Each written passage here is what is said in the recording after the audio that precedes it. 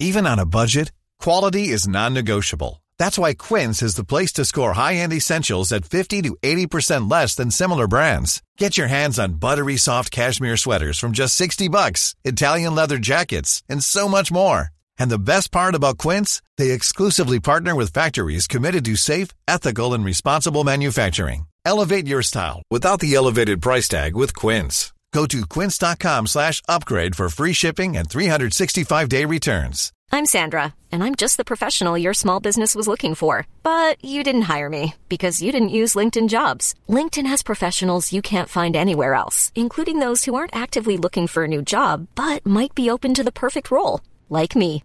In a given month, over 70% of LinkedIn users don't visit other leading job sites. So if you're not looking on LinkedIn, you'll miss out on great candidates like Sandra. Start hiring professionals like a professional. Post your free job on linkedin.com/people today. If you're interested in becoming a manager, why not speak to my Neil? He can tell you all you need to know about becoming a manager, as he is a manager. He can advise you on management overalls, management wellies, and the right management hand scrub to use to get the pig shit out from under your fingernails. Because he's a manager. This is Dumpty Dum, sponsored by managers. Dum dum dum dum dum Right. dum dum. Right you are. Dum dum dum. Right you are. Dum dum dum dum dum dum dum dum dum dum. Right you are. Right you are. Dum dum dum Right you are. dum dum dum dum Right you are. dum dum dum dum. Right you are. Dum dum Right you are. dum dum Right you are. dum dum dum Right you are. Hello, Royfield here. I'm on my lonesome. No Lucy, not even a Robert to be seen or heard from. Lucy is enjoying a break with her family because it's a bank holiday. So what I thought I'd do is, other than panic, is throw together some old clips and get some reminiscences from you, the listeners, and somehow cobble it together and call it a show. So Dumpty Dum started in 2014. Back then, the whole world was different. There was no Trump, no Brexit. I was even a married man. And this community has kind of helped me through some traumatic and unsettling times. The first voice you're going to hear is Maeve, who was on, I believe, the very first show. And I must admit, I somewhat fell in love with Maeve, who was a early caller in us. I loved her voice, loved her attitude, and in lots of ways, Maeve set the template for a caller innerer, in that they're spunky, sparky, ballsy, and bloody funny.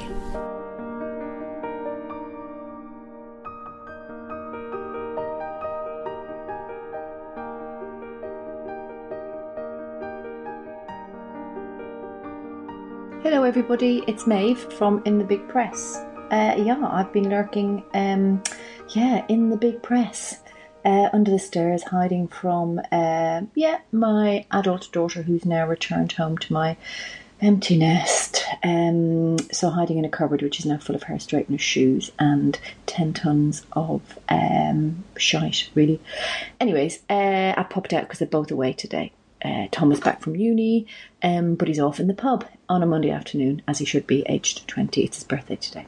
So anyway, when I started listening to the Archers, it was when I was off on maternity leave with Olivia, which is unbelievably 25 years ago. She'll be 26 at Christmas. So, and I think I started listening, was that around the time of Susan going to prison? I can't remember, but I did used to listen and I was kind of hooked. And I've kind of ebbed and flowed a bit. I did sort of go off a little bit. I remember listening when John died, so it's all a bit of a blur really, probably because of having small children. But it's always been in the background, and it's been the kind of the background to my children's lives too, particularly listening to the Archers on a Sunday morning when we lived in our little house before the divorce and life kind of imploded. So yeah, it's been the soundtrack to my children's lives, and they do groan when it's on. So Susan, when Susan was in prison. And then, of course, I loved the whole Helen storyline and Rob, etc. And I'm now kind of back listening because Tracy Horriban, I love you. You've hooked me in. I love Tracy Horriban, and that's the reason I'm listening again. Anywho, hope everybody's well, and I'll go back into the cupboard and speak soon. Bye. Key to the show's formula is my friendship with the rather brilliant Lucy, who is not only funny but has loads of smarts and a deep well of knowledge and insight into human behaviour and the things that drive and motivate us all. Here is a clip from 2014 that shows that The Archers has the power to connect us, the listeners, or really I should say reconnect us to instances, whether a bit painful or pleasurable, that we've been through in our lives. And then through Dum De Dum and the community, we get to share them with everybody else. Well, you seem like you're on fine form this morning. Do I? That's a lie. So where did you go for this piss-up last night, then? The pub. Oh, okay. Was Greavesy there? I like Greavesy. No, he wasn't. No, he only seems to go to one pub, and I am more profligate in my pub visitage. You're more promiscuous, are you? I am, yes. I have no sense of loyalty whatsoever. So yes, I don't very often see him actually. Oh. Apart from when he brings me giraffe onesies. Oh, I do like him. He's very nice, yes. I tell you, I could have a bromance with him. Easy. You do. It's interesting that you're discovering this side of your sexuality now. What do you mean? It's not sexuality. It's fraternalism or something. Fraternalism? Fraternal. I just want to be friends with them. Oh, I see. I don't want to get sexually and physically intimate with them. You don't want to get into his onesie. But that's what a bromance. Then it's a friendship and not a bromance, isn't it? No. A bromance is you kind of like somebody, but it's heterosexual. Or a friendship, as but it just kind of hints at kind of like you like them, but there's nothing funny about it. But you do nothing funny about it. Nothing funny. No. You are straight, don't you know? So okay, yeah. Well, that is a friendship, but it's with a bit of hero worship. Is that it? Yes. Yeah. Okay, gotcha. Yeah, you think they're cool, right? That is. I'm glad I have you. As my.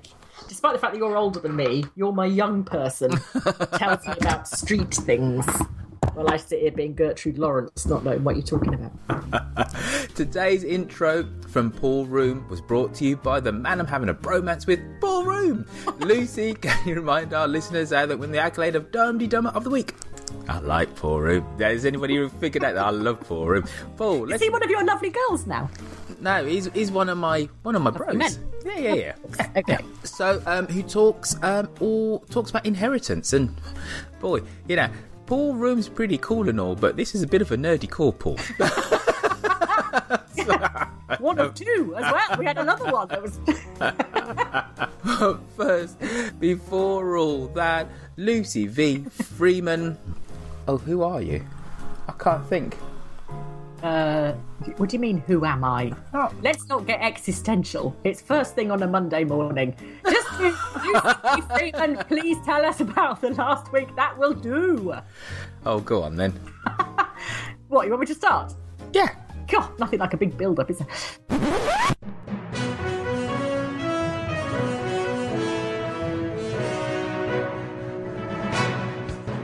The Pooh Factory looks to be going ahead. Hoorah! This week in Ambridge made the world at war look light and flippant. It seemed to be raining solidly on every episode, and everything was accompanied by the gloomy thrumming of rain on roofs. It added a bit of Brechtian despondency to what was already a laugh a minute. Brian was unaffected, though, and apparently hugely amused at Roy and Elizabeth's affair. Yes, it is always hilarious when people have affairs and rope their children in, isn't it, Brian? How is Rory, by the way? Charlie is playing hard to get. He's disappeared, and Adam's been trailing around the village on his BMX, stopping people and saying, have you seen Charlie? It doesn't matter if you haven't, because I'm so not bothered, but, have you at all? No? He got so despondent, he transferred his affections to the sheep and crutched them instead. I think that's the sheepy equivalent of a back sack and crack. The poor sheep must dread Adam looming on the horizon. Run! It's Adam again! Charlie's not answered his calls and he's got a pair of nutcrackers in his hand. Helen is doing all those little jobs around the house that need doing. Polishing the knives and forks, sewing on buttons, cutting the lawn with nail scissors, hoovering out the holes on the cheese grater and polishing the gravel. Rob has graciously permitted Helen to visit Emma and even talk to Bert on the green. We don't want you getting lonely, said Rob to Helen. No, not lonely, just dependent and scared. David and Ruth called a family meeting to discuss their ludicrous plan to stick the farm on Gumtree and take all the cows to live in a bed and breakfast in Northumbria. All Kenton thought about was the cash. Elizabeth got stroppy. Shula was bewildered. Same old, same old. Well, we got them all on board, said Ruth mentally after the whole family had started shouting and then left. Fallon's starting to sound as if she is losing the plot ever so slightly. She screamed with delight about an open-air film night at Arkwright Hall, sulked because Emma couldn't then go with her, snapped at Kenton and pretended that she couldn't even remember who Harrison was. Oh, just give it up. I know what'll happen. Linda will end up doing a live one-woman reconstruction of the Battle of Bosworth. There'll be a horrible incident with the cannonball and Harrison will canter to the rescue and Fallon will faint. This sort of nonsense always happens at Christmas and secretly I love it. Shula and Elizabeth sat in the folly, appropriately enough, and discussed Elizabeth's inability to manage balls. She fessed up about tent flaps to Shula, who was relatively supportive, bearing in mind her own history of flagrant tent flappage in her younger days. You know those plaques in National Trust homes that say Elizabeth I was believed to have slept here? There's one plaque in Ambridge that says Shula Archer did not have sexual intercourse here, and that's next hot. Justin Elliott is coming to the Hunt Ball. Ooh, we finally get to see him, or hear him, whatever. I'm fully expecting him to appear dressed as Darth Vader with lots of sinister speeches. I hope to God Susan never gets to meet him. She's got a thing about evil capitalists. She gets a bit breathy with Charlie, but the village shop will be awash if Justin ever makes it through the door. Linda auditioned for Flops and was offered the challenging role of prompter. Her sniff now deserves a separate listing all on its own. I think it's up for a BAFTA. The only thing that outperformed it this week was Phoebe Tucker, played once again by Princess Margaret. She took her dad down like a 20s flapper armed with an AK-47 and the airwaves rang with the sound of listeners cheering. She called Elizabeth a tart, and after a night with Roy, a tart with a soggy bottom. The end.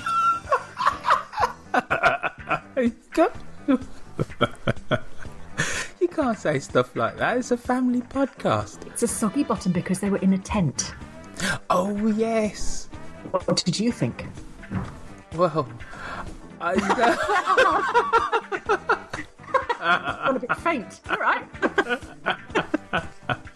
You were hedging your bets with that. I think you're thinking, well, right, generally, if people do that type of thing, the type of thing that they done, allegedly, like the female person can end up with a socky bottom, but you're hedging your bets by saying that because then also they were in a tent and there could have been some dampness. Thank you, Royfield. I just thought I'd just deconstruct. Deconstruction. Shall we crack on? Crack on. And poor Linda in the show. Well, I do think, but Linda being... I don't like the show. I'm fed up of it. I'm fed up of it, but Linda sort of is quite accurate, really. Linda ricocheting between, right then, well, we won't do one. Waited for the outcry. There was no outcry. So says, all right, then I'll do one myself. That'll serve everybody right. But honestly, the amount of people who suggested she did the vagina monologues. There's about 30 different tweets, and they're all going, vagina monologues! What would you call a collective of vagina monologues? Beating around the bush.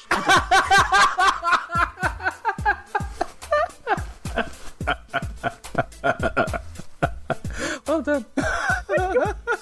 A beating around the bush of vagina monologues.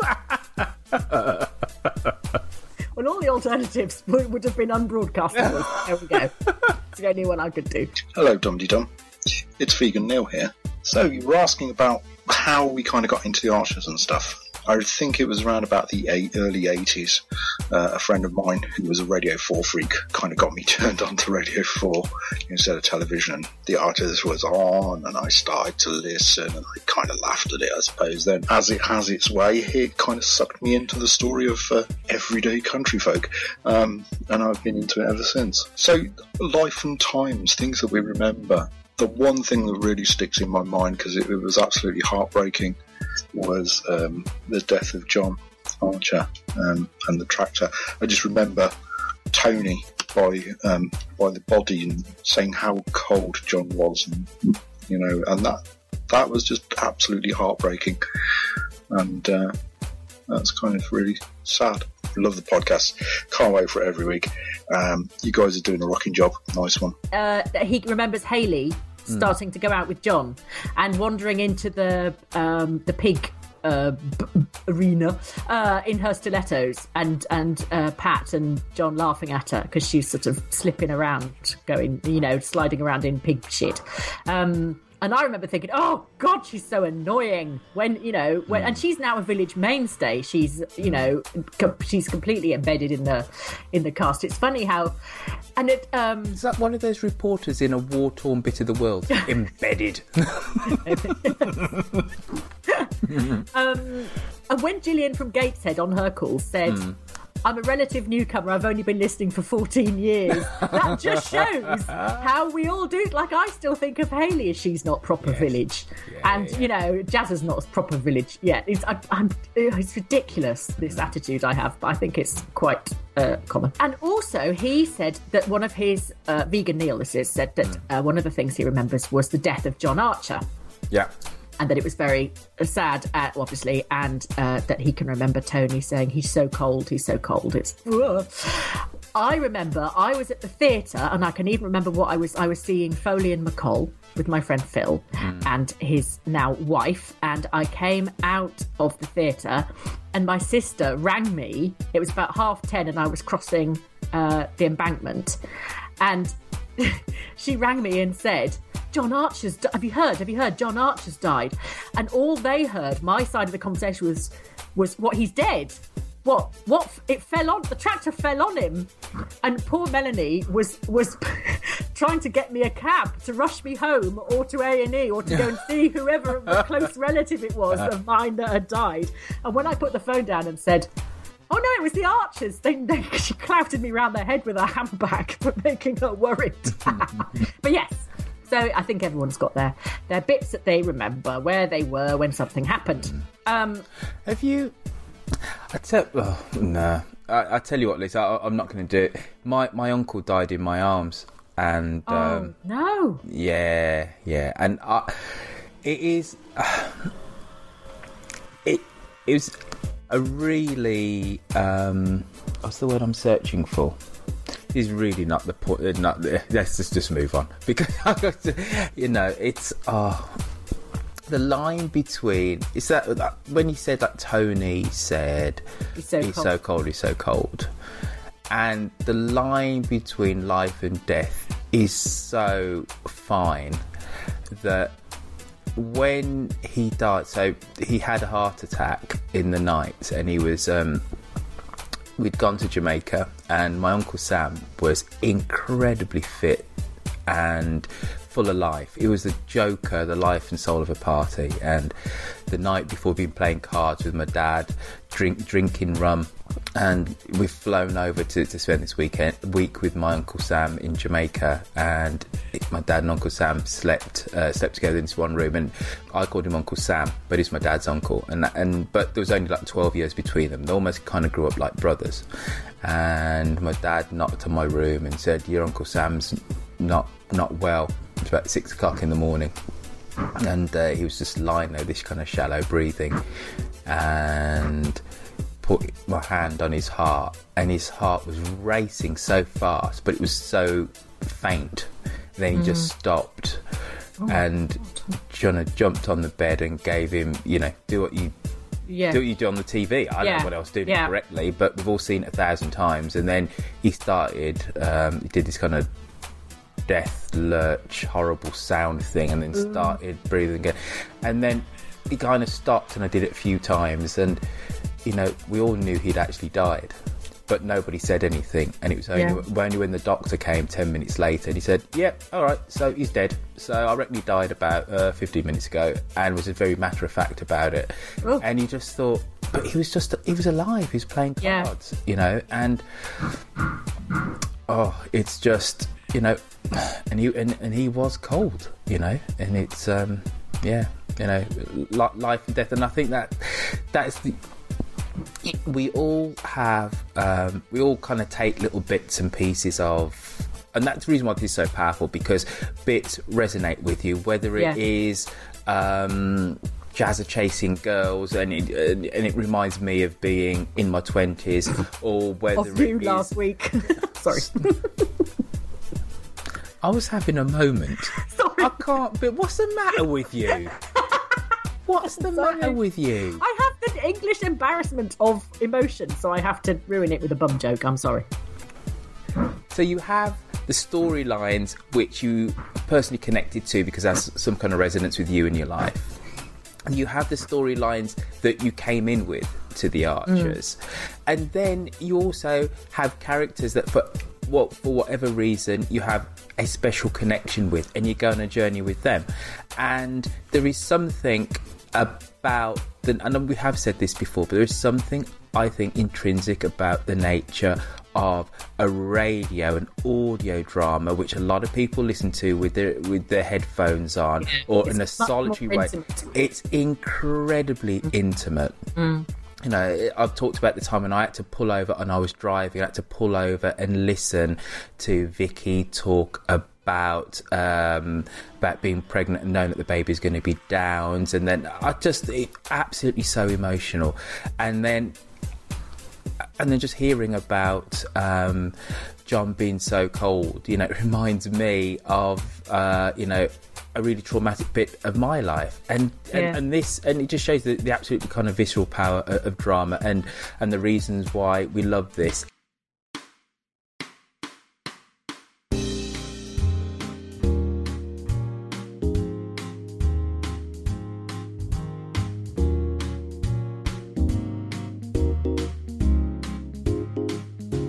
Hey Dum to Dum, it's Claire from Clapham here. How did I come to the Archers? Well, I wanted to talk about that, and also how I came to Dum to Dum, because there's a bit of a circular relationship. So the Archers story is kind of not desperately exciting. I lived in Spain for 2 years, moved back in 2002, and I was living by myself, and I didn't have a TV because I hadn't watched any British TV for 2 years, and I didn't really miss it, so I didn't bother. And but I found that I was listening to the radio, and I would listen to the 6:30 comedy and then just not quite get around to turning the radio off. So I accidentally sort of got gripped, and it was a time that Rory was about to be born, so it was incredibly dramatic, and I had to go back on the internet and work out who everyone was. Skip forward many years to about, 3 or 4 years ago, I guess, and my friend and colleague at work, Jenny, said something about, I was thinking about getting into the Archers, and at the time I said, oh god, it's really boring at the moment, don't bother, I'll let you know when it gets more interesting. And then a couple of months later I said, oh yeah, it's worth starting now. So I got Jenny into the Archers, and then very soon after that she got me into Dum to Dum, because I never knew podcasts even existed. So she was much more technically savvy than me, and so she then introduced me to Dum to Dum, which was my first ever podcast. And there you go, here we are, still going strong. I like the fact that I helped Jenny find the Archers, and Jenny helped me find Dum to Dum, and we both have each other to thank. So keep up the good work. Bye. Hi everyone, it's Auntie Jean here. We are at the Old Fleece near Stroud, and we've had a lovely roast dinner lunch, and I am with Barb, aka Kelowna Girl, Eric, Julie Harvey, and Barb and Eric are over from Canada again, and Julie is living up near Stratford-on-Avon at the moment. She came a lawfully long way to be here, so that's lovely. We are going to sing you a Dum to Dum. How good it'll be. Oh, my husband's here as well, but he didn't want to join in because, he doesn't really listen to the Archers. Why did I marry him? I must get a divorce. I must remember to do that. Anyway, are we ready after 3? Yeah. Okay, 1, 2, 3. Dumpty dumpty dumpty dum, dumpty dumpty dum dum, dumpty dumpty dumpty dum, dumpty diddly dum, Dumpty diddly dumpty diddly dumpty diddly dum. Dumpty dumpty dumpty dum dumpty diddly dum. Bye. Hi, Royfield. It's Nick Max from Facebook and Waking Craigman from the Twitter. Long time listener inner, first time I've called in. Just to say, I started listening when I was at uni, like most people do, because my boyfriend listened to Radio 4 all day. So I started listening to The Archers, and that was the aftermath of Mark Hebden's death. So I've been through the mill with Brian and his various women, with Helen and eating disorders and boyfriends killing themselves and all that kind of thing. It's brilliant because it gave me a bond with my partner's mum. So we used to dissect The Archers together. So that was great. Also, my degree was based around agricultural history. So I could kind of pretend I was doing research. Anyway, I'm still with the boyfriend. Love you all lots. Take care. I'll start. Yeah, right, you and I'm going to be brief. Right now, superb writing and acting. Timothy Watson and Louisa Bitakis were absolutely amazing. And you heard Rob go through the gears of emotion. You did his false bonhomie. You saw, or at least you heard, naked, raw anger. He tried to be conciliatory. Then he became aggressive again. He went through the range of just naked emotion beautifully. And because he's obviously such a consummate actor, Timothy Watson, and because the storyline is on this believable bastard, that his acting, Timothy Watson's acting, has actually overshadowed the sublime acting of Louisa. And you saw her yesterday, or at least we heard. This is the thing, because this is done so well. I keep on saying we saw. Yeah, it's that good. It's that good that you think you've seen it. She was absolutely tremendous, and actually has been for the whole 2.5 years of this storyline. We don't give her the plaudits that she deserves. No. And then the writing was absolutely top notch. Yeah, it was top notch, wasn't it? Yeah, absolutely top notch. And then, there's another and then. The sound effects, because were absolutely superb. So it was so claustrophobic and intense. It was and incredibly believable. And when you go, because I hardly ever listen to the shows twice over, but I had to listen, as I'm sure everybody else did, to this again. And you heard the slap, the punch when Rob hits her. You hear the knife. It's all there. It's all there. Yeah. It painted such a vivid picture. So we need to absolutely doff our caps to the special effects department, to the script writer, to the actors concerned. Where the whole thing falls down is that it shouldn't have happened in the first place. It's the plotting of the whole thing. I know.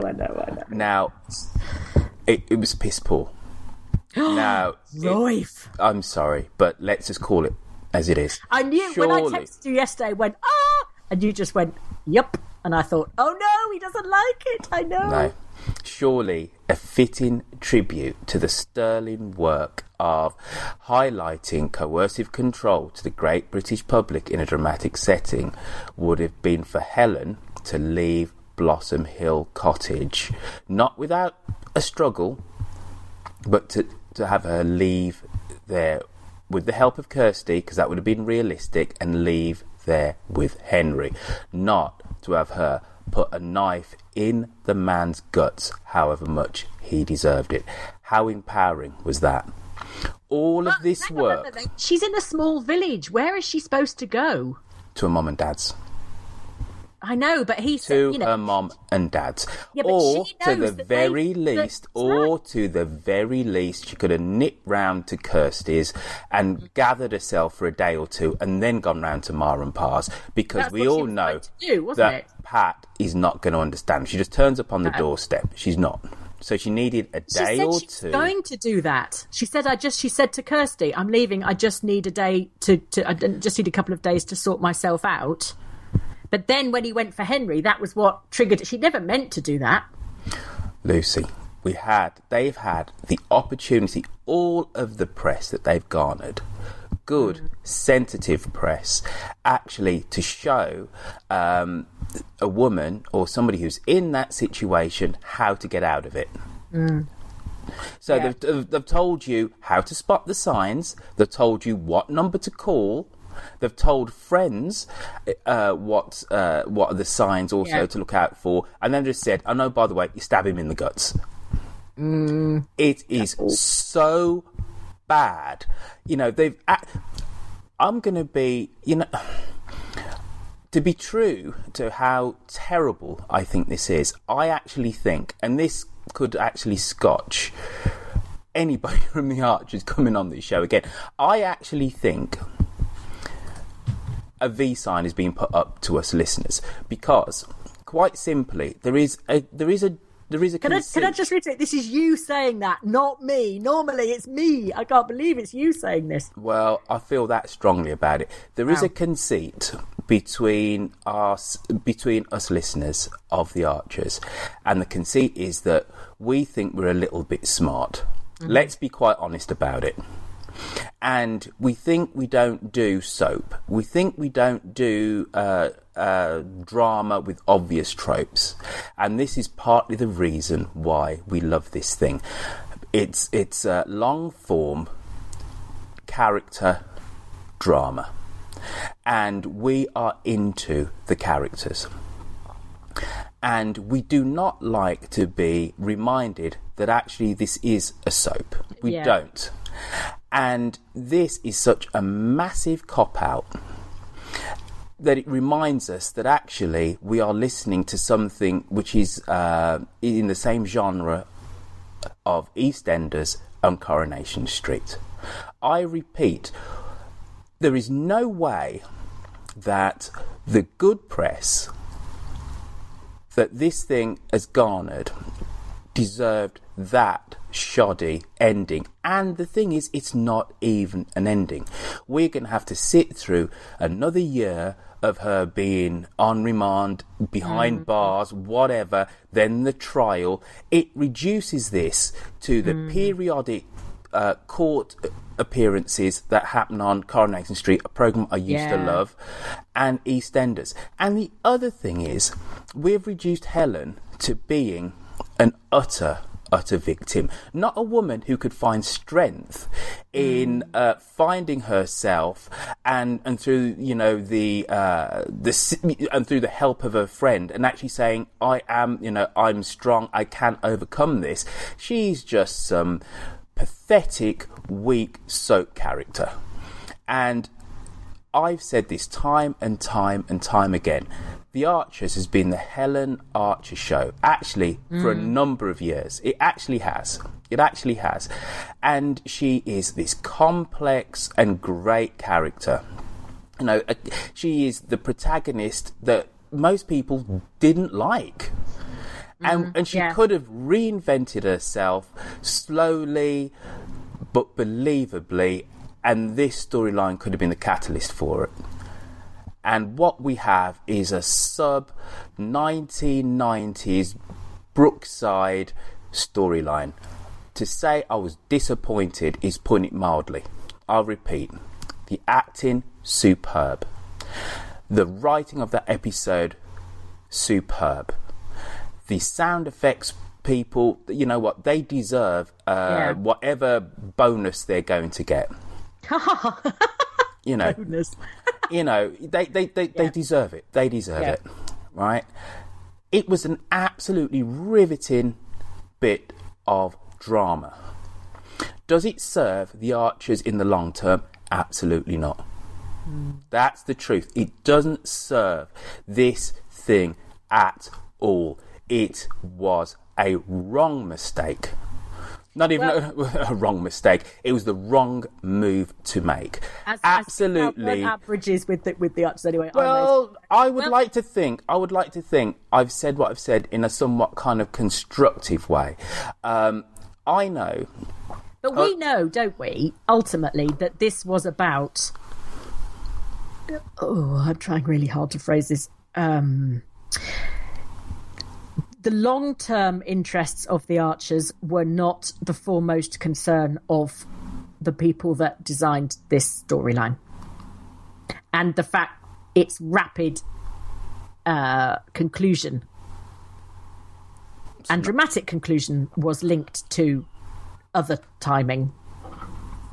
You know what I mean, don't you? I think I know what you mean. And it's hard not to come to that conclusion also. Yeah. And I think, looking at this, from 30,000 feet above, they chose the right character for this storyline. You wouldn't have believed it if it was Jolene. You wouldn't have believed it if it was couldn't have been anybody but Helen. They chose the right vehicle to show nice middle England that domestic abuse doesn't just mean a slap to the chops, punches, etc., etc., and that abuse can come in this at the start a more subtle way, and then it becomes incredibly corrosive and as damaging as bones being broken and bruises to be left on arms, etc. And whatever I feel about this whole wider thing, I have to acknowledge that I've learnt a lot. And I know many people have learnt a lot, that women have been suffering from this type of abuse for years. And so again, you have to say, well done. But we've been subjected to 2.5 years of this to end up in Albert Square. Yeah. We've gone from Ambridge to Albert Square, and it's taken us 2.5 years to get there. And as I've said before, we watch our Scandi dramas on Netflix. We dig out some rare classic play on BBC 4 because we like informed, detailed, richly layered character drama. And we've just been let down spectacularly. We really have. And everybody that was told to turn up and to deliver this did a superb job, but they shouldn't have been asked to do it. Yeah. Whew. So you didn't like it then?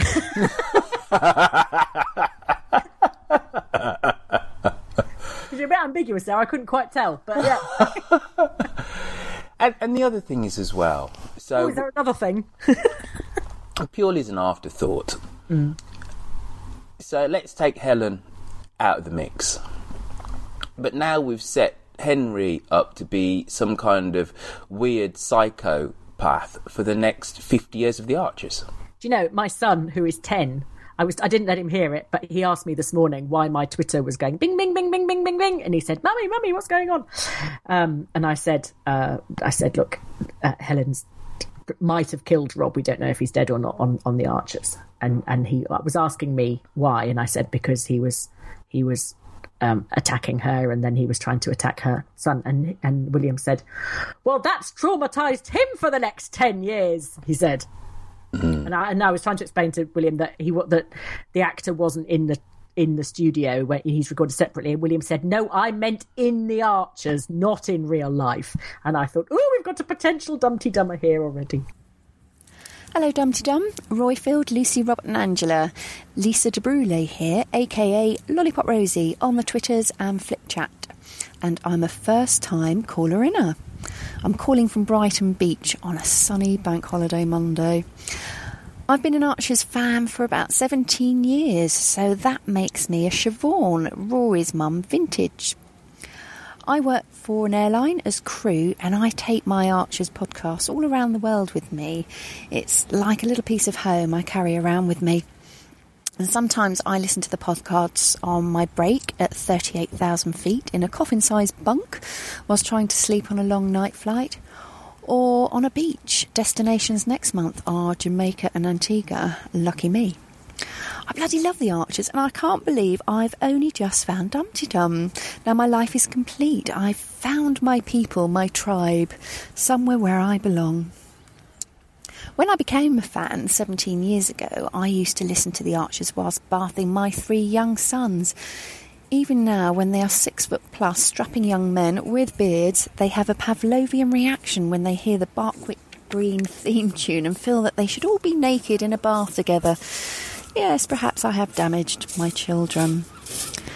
With my youngest of 3 sons about to flee the nest, off to university next month, I'm so happy to have connected to Dumpty Dum. It's my comfort blanket as I begin this new chapter in my life. So thanks, guys. Keep up the fantastic work. At a time when the world is a little uncertain and scary, I feel anchored listening to you. Oh yes, and I've been wondering, will Lily be bonking Russ in the Halls of Residence in Manchester next month? Guess we will find out soon enough. And I'm looking forward to the Brighton meet-up on the 12th of October and Dumpty Dum live in November. Sending lots of Ambridge love. Bye for now. As much as Dumpty Dum is a show about the Archers, it's also a show about the listeners of the Archers and their ups, downs and roundabouts. This was writ large last year when Witherspoon unfortunately suffered a heart attack.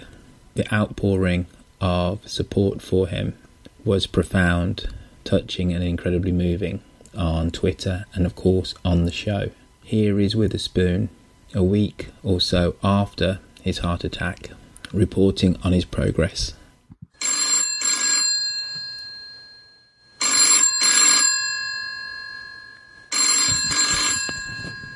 Hello, Ambridge 3962. Who do you want first, Lucy? Let's have Witherspoon, because he has been poorly sick. Oh, good call. Greetings, Lucy Royfield, Millie Bell, Yoko Bear, and all Dumpty Dummers around the world. It's Witherspoon and Angus Haggis here. I've been keeping up with both the Archers and our little podcast in the last couple of weeks. First from hospital bed, and now in the comfort of my home, with Angus Haggis by my side. I'm just going to do a little bit of Archers analysis today. Hats off to the scriptwriters for having anti-cardboard's cognitive issues be secondary to a urinary tract infection. In fact, this is one of the first things physicians will look for when evaluating a change of mental status in an elderly person. Such a mundane problem in a younger person can cause major issues in a senior. Okay, let's talk about me. Just kidding. Let's talk about cardiovascular disease, which I now have. As many of you know, I unexpectedly suffered a heart attack on June 5th, and I had 1 stent placed in the Widowmaker coronary artery. Fortunately, the other arteries were clear. First, from the bottom of this broken but healing heart, I want to thank all my friends in the Dumpty Dum community for an amazing outpouring of love and support. You don't know how important it was to me. Second, although I don't think he's listening, all my love to my handsome husband, without whose support and hard work would have made these last 2 weeks much more difficult. Cardiovascular disease, heart attack, myocardial infarction. Scary words. In fact, I had a complete cardiac workup a year ago, and my heart was declared healthy. A week prior to June 5th, I presented to an urgent care center with chest pain, and my heart was declared healthy. Health can be a thin, fragile line. I had no known risk factors. I am 59 years old, a lifetime non-smoker, and you can frequently find me in the gym. I am a physician.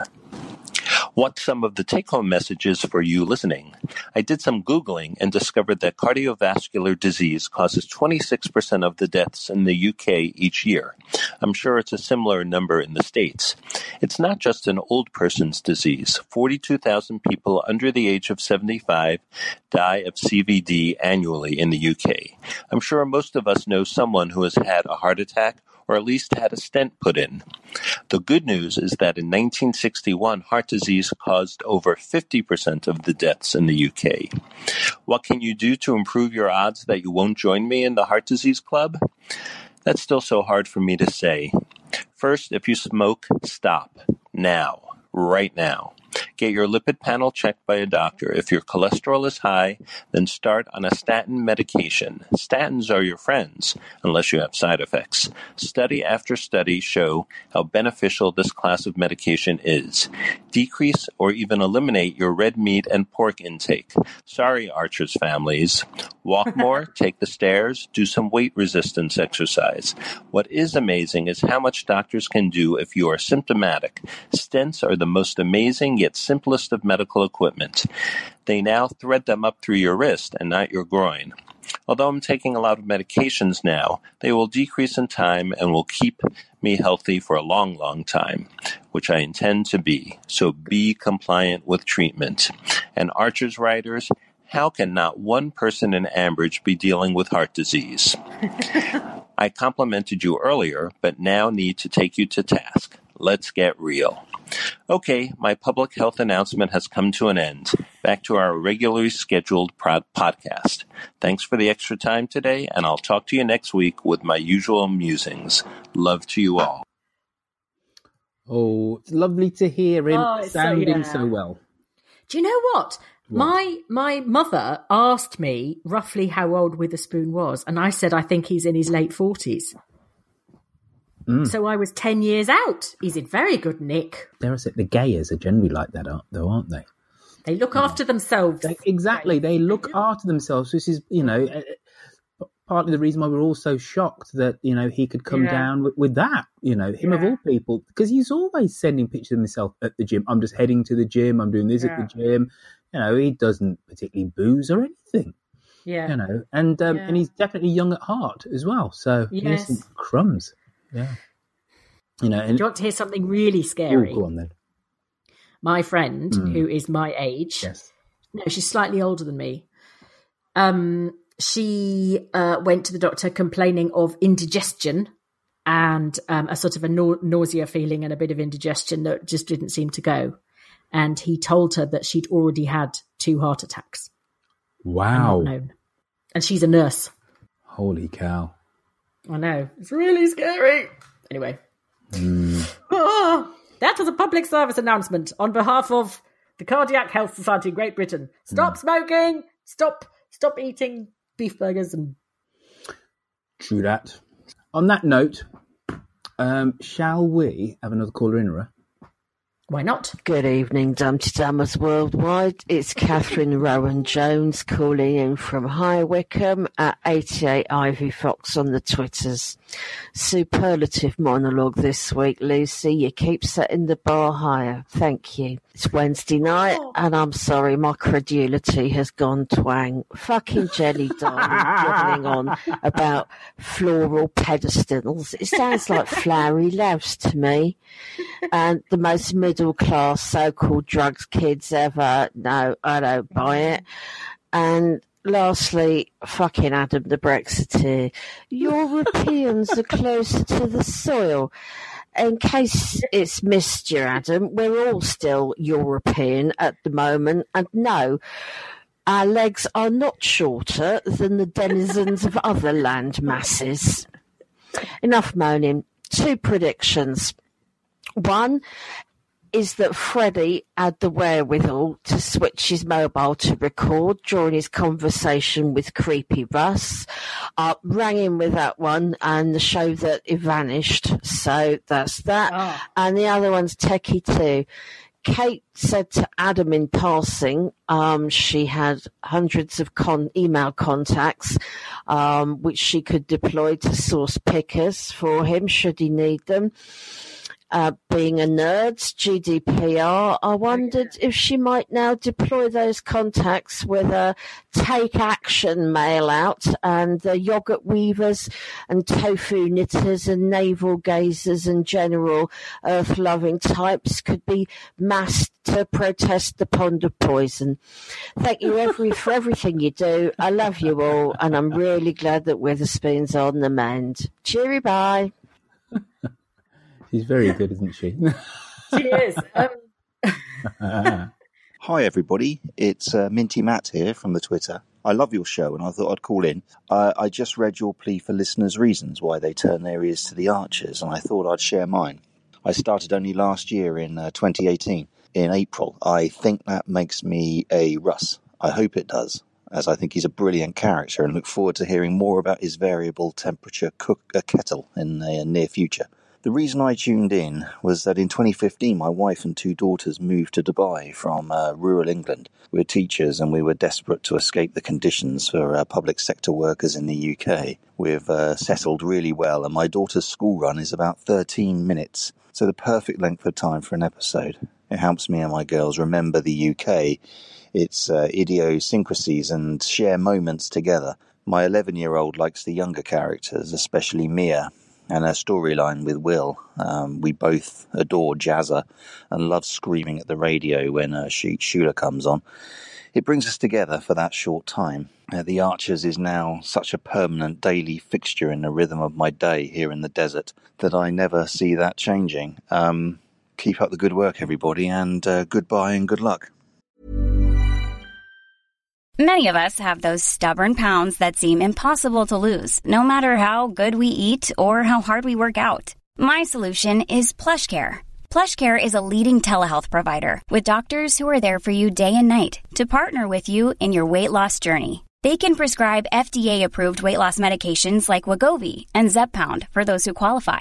Plus, they accept most insurance plans. To get started, visit plushcare.com/weightloss. That's plushcare.com/weightloss. I'm Sandra, and I'm just the professional your small business was looking for. But you didn't hire me because you didn't use LinkedIn Jobs. LinkedIn has professionals you can't find anywhere else, including those who aren't actively looking for a new job, but might be open to the perfect role, like me.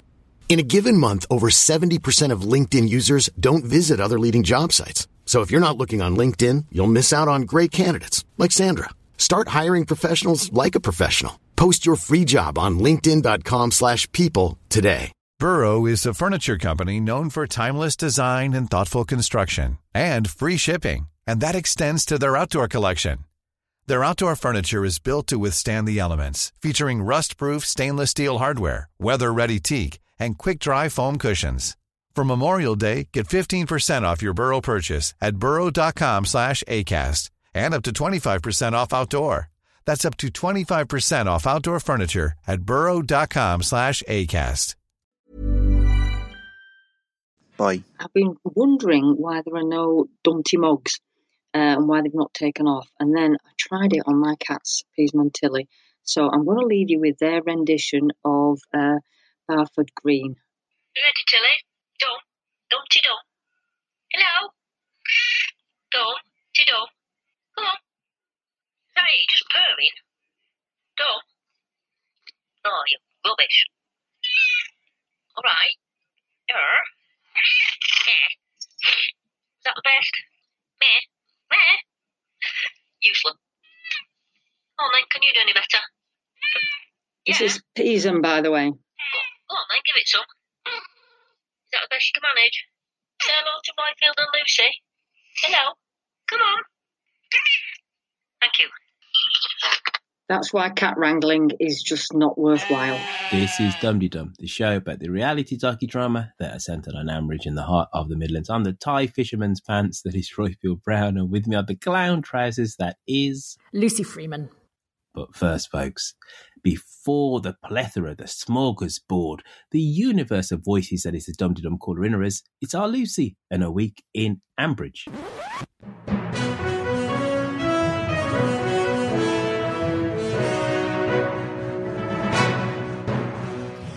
It was Valentine's Day in Ambridge. Safe to say there was not a whole lot of love going on, just a lot of relationships that made us go, yeah, I'm really sure this isn't a good idea. Molly and Tilly Button, who would go to the opening of an envelope, appeared to be the only people who turned up at Ben and Rory's caravan orgy. David spent the whole evening crouched behind a hedge watching teenagers shagging. You do know what that makes you, don't you, David? Tyne, Dogger, Fisher, German bite. Valentines of advanced years seemed to be the only ones who got it on with any success, namely Leonard and Jill.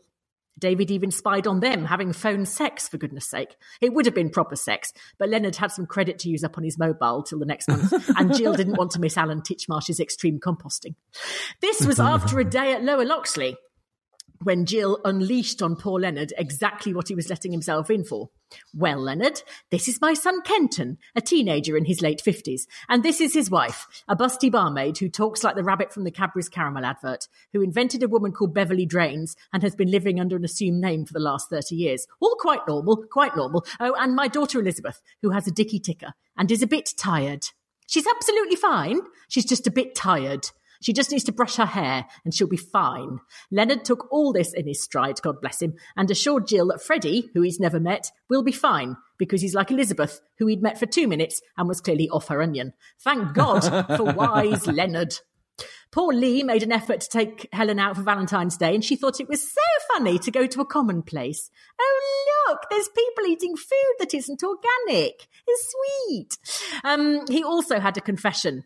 I used to not help around the house, and I used to go to the gym all the time. Oh, yes, my marriage was pretty much the same, except a bit more knifey, said Helen vaguely. At the rest of Bridge Farm, things were not quite so romantic. Tony and Johnny had a lovely time together. She's fleshy round her tailhead, said Johnny. I've always gone by feel and eye, said Tony. Then they were both asked to leave Aqua Aerobics, and that was the end of that. They went home and found Tom in a state of arousal about his new iLeak app. He excitedly showed his father the bit that tells you the most efficient route to a customer's house. That's incredible, gasped Tony. It's a bloody sat-nav. What is wrong with you people? I think there's a sign just outside Pat and Tony's that says, Bridge Farm, you are now entering 1952. Please drive carefully. Outside of Valentine's Day, Brian decided he needed to cut down on costs, so he went to Gay Grable's for lunch. He managed to snag some free chips to go with his pâté de foie gras and complained that he couldn't afford now to watch the cricket or send his son to private school. My God, he said, I think I'm one of the underclass. It says something for Jennifer that after decades of her husband rogering everything that didn't move fast enough, her bringing up his lover's child, having one child who lives entirely on Skype, a son who's having a child with the woman that cleans the caravans, and an alcoholic daughter, it was the fact that she's only got room for one tagine that drove her to tell Kate to get a bloody grip. I actually cheered. Not that it did much good, because Kate huffed off, moved into a yurt for 10 minutes, and was then irritatingly rescued by Auntie Lillian, who escorted her back to the Dower House Gin Palace. Blast you, Lillian, that was our chance to see Kate having to bathe in the swirling acid vat that is now the Am, and live off deer food and whatever she can scrape out the silage clamp. And I have a new hero. We all need one. Hurrah! Someone we can look up to. The new music act at the Bull is the man that delivers the sanitary products to the pub. Who better to entertain a jaded, weary crowd than Tampax Les? He's fine until he has a drink. Then he tends to swell up a bit and take up more of the stage than anyone was expecting. You can't. I was a bit worried about that one. Too late, I've done it. Please say that's the end. No, it isn't. Gets worse. No, it doesn't really. More. Okay. And in a harrowing episode, which I really shouldn't include in this bit, Elizabeth began her therapy. That poor therapist, she doesn't know what she's letting herself in for. So how did you meet your husband, Mrs. Pargeter? Well, he dressed up as a gorilla and climbed into bed with my dad, and that was it, really. Mrs. Pargeter, we're going to be needing 2 sessions a week, and I'm going to put my prices up. The end. Oh, well done. That really was a triumph. Oh, I love a monologue with the sanitary joke, I'll tell you. Oh, well done, Freeman. Oh, Thank you. You've really brightened up my day. Anyway, last week we had a bottle episode, didn't we, Lucy? Whereby the whole episode was just one scene. Yeah. And dare I say, one of our listeners was like a pig in muck about that. Do you want to take a wild guess as to which listener wet his... Was it him? I think you might be right. Here he is opining about that episode. Greetings, Lucy Roifield, Millie Bell, Yoko Bear, and all Dumpty Dummers around the world. It's Witherspoon and Angus Haggis here. So I was working out at the gym on Wednesday, first watching the show Flowers on my iPhone while on the treadmill. talk about a dysfunctional family. But then I switched to listening to the day's episode of The Archers when I began my weight training. Elizabeth was meeting with her therapist for the first time. After about 5 or 6 minutes, I wondered in amazement whether the producers would actually devote the entire episode to the therapy session. By the end, I wanted to stand up and say, "Bravo, Archers." Roifield had previously brought up the excellent show In Treatment, and I had thought maybe we'd get snippet of Elizabeth's treatment, like in The Sopranos, but I didn't expect an entire episode dedicated to the exploration of her depression. First off, I 100% agreed with what Lucy and Roifield said last week. I thought that Elizabeth's announcement, "I have depression," was odd and not well conceived. But Alison Dowling made up for it with an excellent portrayal this episode. Keep in mind, 13 minutes does not a therapy hour make, but I fully understood the structural limitations of the episode and bought into it because how well written it was and because I felt like I was sitting with Elizabeth for a full hour. My initial visit with a patient actually lasts 90 minutes. I find there's a lot of ground to cover. Unlike this therapist, whose name and degree we never find out, and other therapists and psychiatrists, I never ask for any written background information ahead of time. I even ask for basic stuff like address, telephone number, family members, and work, which serves as a warm-up and helps to break the ice with the patient. Now, I read some criticism online about the fact that Elizabeth was able to get an appointment with the therapist so quickly, even considering the fact that she went privately. Again, I give the show dramatic license to have done so. It's equivalent to the fact that I, like many psychiatrists here, am not a participating provider in any health insurance company, so the wait for an appointment with me is typically 2 weeks. I also read some criticism that the therapist was being too directive or supportive. I didn't think so.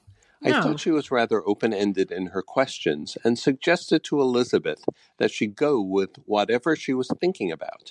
There were times she was a bit more directive, suggesting to Elizabeth that it was okay to feel a certain way.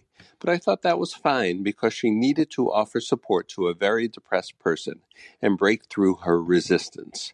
There were a couple of basic follow-up questions that were not asked, such as, why was Freddie in jail? And how did Nigel die? I'll give the therapist the benefit of the doubt considering the time constraints. She also quickly zoned in on Elizabeth's grief about Nigel, which probably in reality would not have occurred so quickly. As an aside, I wonder if Elizabeth's exploration of Nigel's death will lead back to any unresolved anger toward David. I also wonder whether she still grieves for the lost pregnancy when she had an abortion. The therapist also got Elizabeth to touch upon a lot in the 13-minute hour, including issues related to her fragile health when she was a young child, her sense of having a free ride growing up, her low self-esteem, her having to be the caretaker of another family's legacy, and her sense of failure as a parent. Again, all these issues would not have been touched upon in the first session, but that's show business. Most importantly, the therapist emphasized that this all will be a slow process of discovery and recovery. I hope Elizabeth listens. Hey, I was in therapy for 18 years. Talk to you all soon. This is the ranty thing that I was talking about earlier. Ooh. What I found interesting about this was Elizabeth's own guilt at what she was doing. That she kept saying, but that's not it, that's not it. I just need to get fixed. I just need to get fixed and stop being self-indulgent and move on. And we had an emailer in her, Ambridge Pony Club, who I will read out in a minute, but I think she and I are on the same page with this, as they say. I have depression, and I had therapy for a long time, 6 years, something like that. And I take antidepressants, and I take them every day. And I started taking them, can't remember, 3 years ago. And I started taking them, and I went to the GP, and I started taking them, and you have to go back for a follow-up thingy. There's so many myths about antidepressants, and you just feel like, ugh. Anyway, one of them is, they just dole them out like Smarties. No, they bloody well don't. Anyway, so I went back to see him, and he said, so how are you feeling? And I said, I said, I feel incredible. I feel like I've been let out of prison. And he said, that's marvellous. He said, is there any questions? I said, yes. When can I stop taking them? And he said, sorry? And I said, when can I stop taking the antidepressants? And he said, you've just told me you feel like you've been let out of prison. Why do you want to go back in? And I said, well, because you shouldn't take them, should you? I mean, they're bad for you, aren't they? And he said, well, depression's not that great for you. And he took a long time, and I was amazed at my own imbecility that I would assume that something that was making me feel better I didn't deserve, and that I just had to fight to fix it myself, and that I was being self-indulgent or narcissistic or whatever, getting proper help. It was absolutely extraordinary. And if any of my friends had done it, I would have been extremely sympathetic to them. And wouldn't have said to them, can't you just, go to bed earlier? Can't you do whatever? It was only when, and I am deeply ashamed of this now, but it just sort of shows you what a pillock you can be sometimes, when there was a lady up the road whose teenage daughter died. She committed suicide and she suffered from tremendous depression. And the neighbours knew about it. And obviously we, sent flowers and did all that stuff. And I met a mutual friend of this lady's, and I said, it's so sad. And she said, yes, it's a terrible illness. And I said, oh, did she have an illness as well? And she said, no, she had depression. It's a terrible illness. And I thought, oh, yeah. And it was the way she said it. I had automatically gone to thinking she had cancer. She had, she must have had something else. Not just that itself is an illness. And, I'm getting quite sort of militant about it now because, sorry, this is turning into a bit of an epic you go. rant. People who wouldn't dream of commenting on any other aspect of your life, when you say, I take antidepressants, they say, oh, have you tried yoga? Have you tried, herbal tea? Have you? Well, it's very stressful at the moment. Maybe you can come off them as soon as things have calmed down. And you think, stop telling me when I should come off. Why do I have to come off them? Why is there this pressure? The worst thing I ever saw was a bloody breakfast television magazine program that very helpfully put up on screen the amount antidepressants was costing this country, was costing the NHS. As if that is going to make anybody that suffers from depression and has feelings of anxiety about their own self-worth, as if that was a good idea. It's just one of the most pathetic, most just disgusting things I've ever seen. Never mind, what alcoholism is costing the country or drug abuse or obesity or whatever else. No, let's concentrate on antidepressants and make the anxious people worse, And then you have the people that say, well, have you tried coping without them? And, my thyroid doesn't work. So I take have to take a synthetic thyroid hormone, like lots and lots and lots of people. It's a very common thing. And I also wear contact lenses. And if I take my contact lenses out, try as I might, I am not going to be able to see any better. If my brain doesn't produce the right chemicals, I can try all I like. It's not going to make any difference. Yes, of course, there's a place for talking therapies and whatever, and I had that and whatever else sort of gets you through. But it's your choice. It's not a weakness. It's not up to anybody else how you deal with it. And people who haven't ever experienced it should shut the fuck up, quite honestly. And, I agree, the way that they're all talking about it as if she's grown another head or something, as if she's let herself down. She's let them down. And she's talking about herself as if she has let herself down. And it's so accurate. It's depressing in itself. And I feel like saying to people, I tell you what, if you think I should stop taking antidepressants, how about I take my contact lenses home and I'll drive you home? I'll take my contact lenses out and I'll drive you home. How about that? Because if you think I can just, sorry, I'm going to get upset. If you think I can just sort of jolly my way out of this, let's see if I can jolly my eyes into working as well. And good bloody luck. Hey, well said, you. Hello, Dumpty Dum Gang. This is Drew calling from Tokyo. I understand that today we're talking about our recollections on when we first started listening to The Archers. I found The Archers pretty much by accident. A friend and I were in a pub in Tokyo talking about American soap operas, and I mentioned how I'd always wanted to follow a soap opera, but who has that kind of time?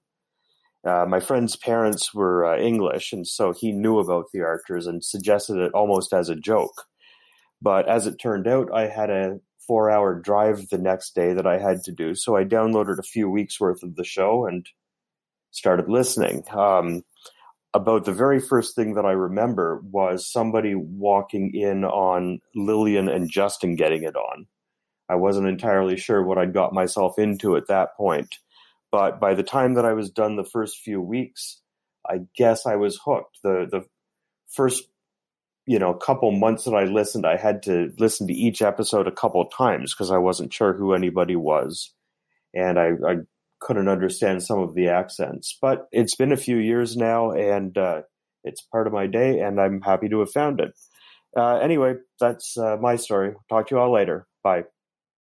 Harriet Carmichael, who plays Shambridges, is here, and she's going to talk to us later about her new thing, which is called Glambridges. And Annabelle wants to hear you do her voice in front of her while she talks back. She's got a correction for you. And she's notes. There's a seriously. You're too good.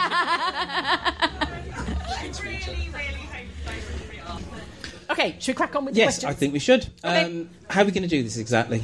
So these questions have been submitted by our lovely studio audience. Okay, so this question is from Siobhan. Why hang around in a village where your ex-fiancé lives? I call that weird. Well, yes, Siobhan, it is totally weird.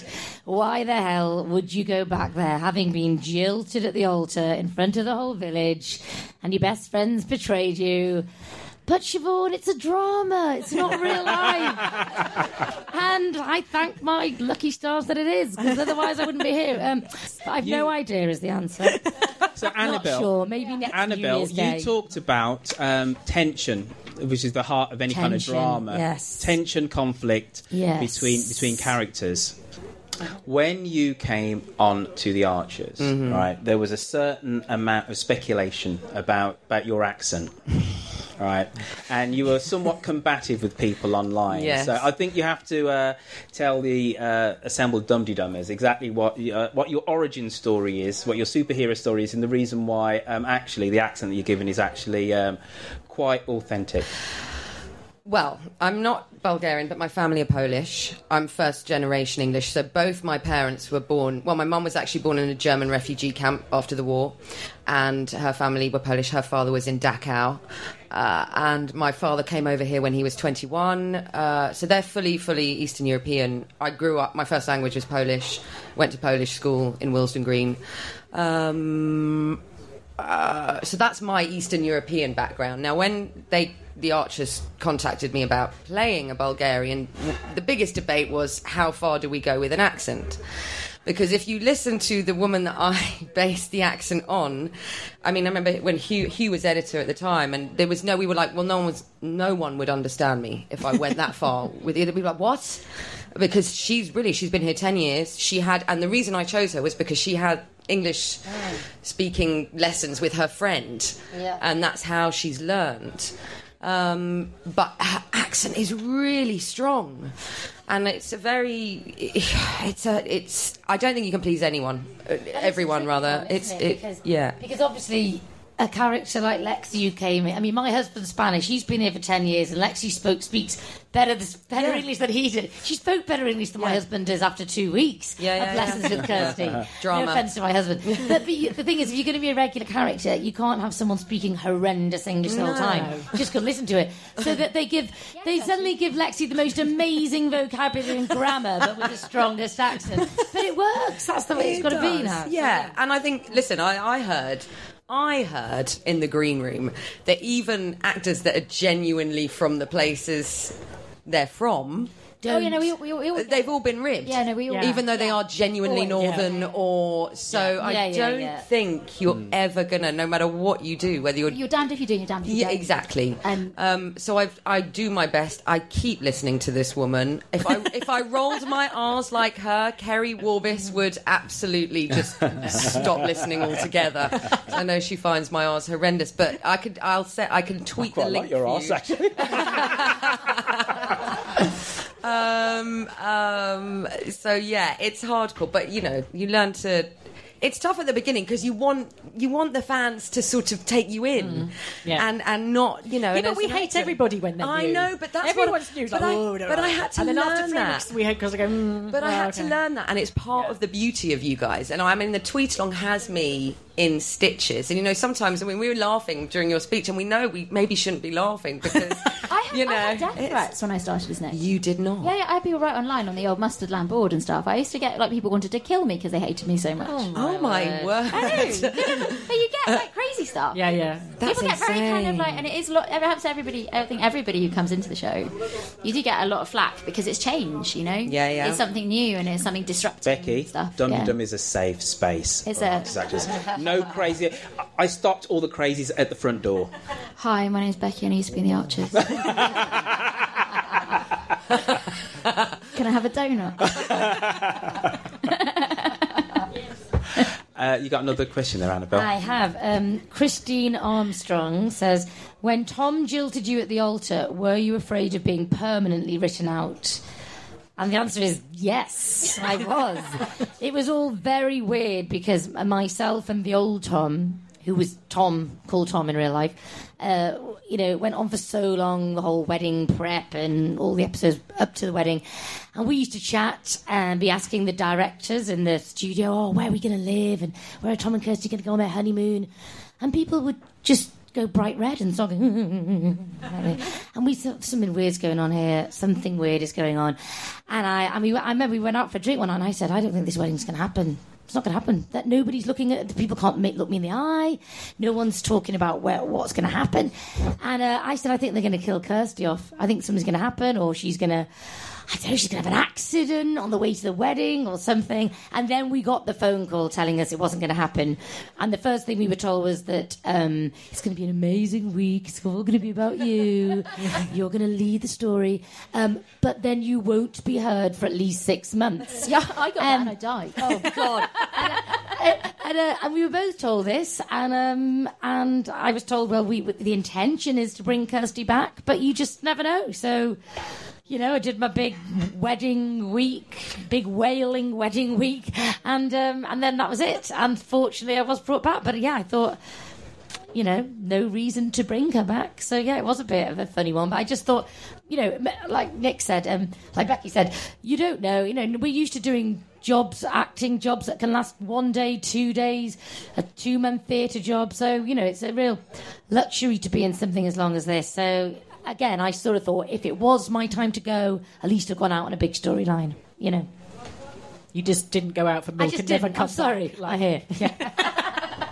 If the writers gave you carte blanche to kill off any of the characters, who would you choose and why? Well, I had a theory about Nick. It's probably not the answer people are going for. But I used to think that sometimes Nick sailed really close to the edge, that one day she might actually snap. And certainly in my final scenes with Emma and the bull, me and Emerald sat down and just went, should we just go for it? Should we just have a proper fish wifey Barney? And we did. And I always had this theory that Nick was really sometimes pushed really to her limits by people who were judging her. And I think she came from quite a broken background and had some real emotional damage as a kid. So probably I'd be there, get the guns out and kill them all. No! Well, you almost did Matt Crawford anyway. Almost. Yeah, almost. If you just backed up again, you'd not quite. Should have reversed over. But before you go, you have to do the 3 actors around the table. It's so embarrassing because it's like Lucy said, when you're doing it in your own and you can't see do it now. Do it now. No, it's just do really it now. easy. Do it now. Okay, well, hang on. When I'm kind of channeling Kirsty, I have to shut my eyes and say sausages and Tom. No, you know, because I just sort of make it a bit lower, and the intonation is a bit different, obviously. But I found Kirsty really hard to do at first, and then it's not as good as when I do it on my own. But with her sitting next to me, it's a little bit embarrassing. But I love doing Kirsty because she's feisty, and you know, she loves talking about Tom, and but I know she's got a few notes for me. So. Go on. What am I doing wrong? No, do you want me to say? Yes. No, because when my friends have tried to imitate me in the past, they always sort of go, "Oh, I'm Annabelle Dowler," and I say, "No, I'm not Scouse. I'm from Formby, not Liverpool." And you get it so right because you don't do it really Scouse. But I've realised that I do this thing, and I've only realised from listening to you, I overemphasise every word I'm saying, and that is what you get so well. Can you? You one down, two to go. Lexi really well. I did Lexi once, and I heard it, and it was brilliant. Yeah.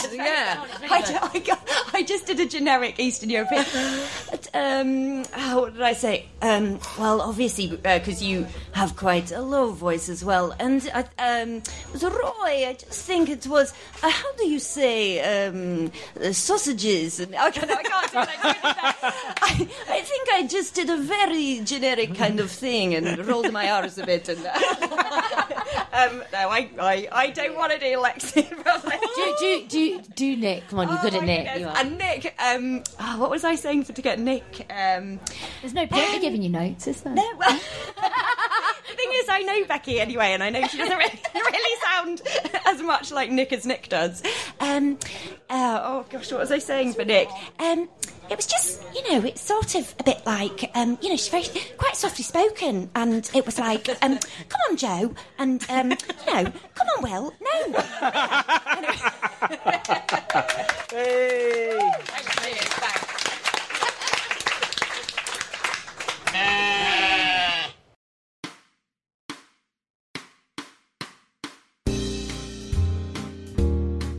Hi, Dumpty Dummers around the world. This is Mia in Newcastle speaking. I've caller-inned a few times before over the last couple of years, but I've never really left my credentials. I started listening. Well, I'm going to call myself a Nigel, not because Nigel was the first character on the scene when I started listening. It's just I started listening on the day he tumbled off the roof, and I don't care who else might have been in the episode at the time, but that's who I am. So it's about been whatever it is, 7 years or so, and I'm up in Newcastle. I'm the Catholic chaplain at Newcastle University, and I work for the Catholic Church, and I've listened to Dumpty Dum for the last few years and absolutely love it. It's my favourite podcast, and I went to the May meetup this year, a few months ago, which was great. Sadly can't join you in November, but I wish you all well. Looking forward to the downfall of House Aldridge and also Brookfield.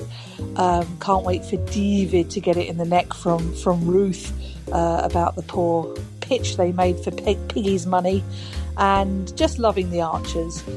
Look forward to seeing some of you next year at the Academic Archers Conference, and take care, everybody. Bye. Hi, Royfield. I've just seen your plea for people to call in with recollections of how and why we got into the Archers. So here you are. My husband introduced me to the Archers, but long before he was my husband, I think. We were in a car and it came on the car radio, and he said, "Oh, I think you ought to listen to this. I think you'd like this." I don't know that he was a regular listener, but anyway, he seemed to know a lot more about it than I did at the time. And I've rarely missed an episode since. As you get into these things, you daren't. When I was a student, I used to record it all on cassette tapes if I was going to be out. So I had it all set up. I never missed an episode. We had a slightly barren patch when we first went to Kenya. And I don't know if it was before iPlayer Radio and podcasts, but certainly I didn't have the wherewithal to get things like that. So you could sign up for an email service where they would email you every day a synopsis of the plot. So I managed with that for about a year, which was very unsatisfactory actually. And I do remember being absolutely amazed on a visit home once and listening to it properly. I heard Vicky Tucker for the first time, and I'd not imagined her with a Birmingham accent at all. So that was quite funny. Who's that? And now it's wonderful because there are podcasts and you never miss an episode. It's wonderful, except when The Archers isn't so wonderful and you think, ugh. But then, of course, if you didn't listen to The Archers, then you wouldn't get the full benefit of Dumpty Dum. So, there we are.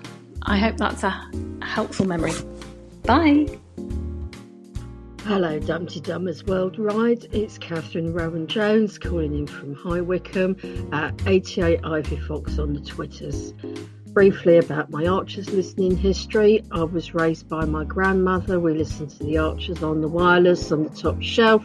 So when I went to Sunday school, I understood about the voice of God speaking from on high, but I got a bit confused. I went away in my teen years, which is when boyfriend came to the Archers. I got back into Radio 4 with Hitchhiker's Guide to the Galaxy, and when I was horrendously homesick in France in the early 90s, it was that little tiny link with Back Home. As for Dumpty Dum, that's more important and it's bigger. Like many people, I listen to the Archers on my own, and I don't have anyone to bounce back. What's the motivation? Why is this person behaving like this? Let alone plot predictions. Dumpty Dum forms a very vital link between all of us with speculation, interpretation that we can't do for ourselves because we don't have that interchange. I really love the interplay between Lucy, her insight into people's behaviour, Roifield, and the wealth of knowledge and experience he brings to it.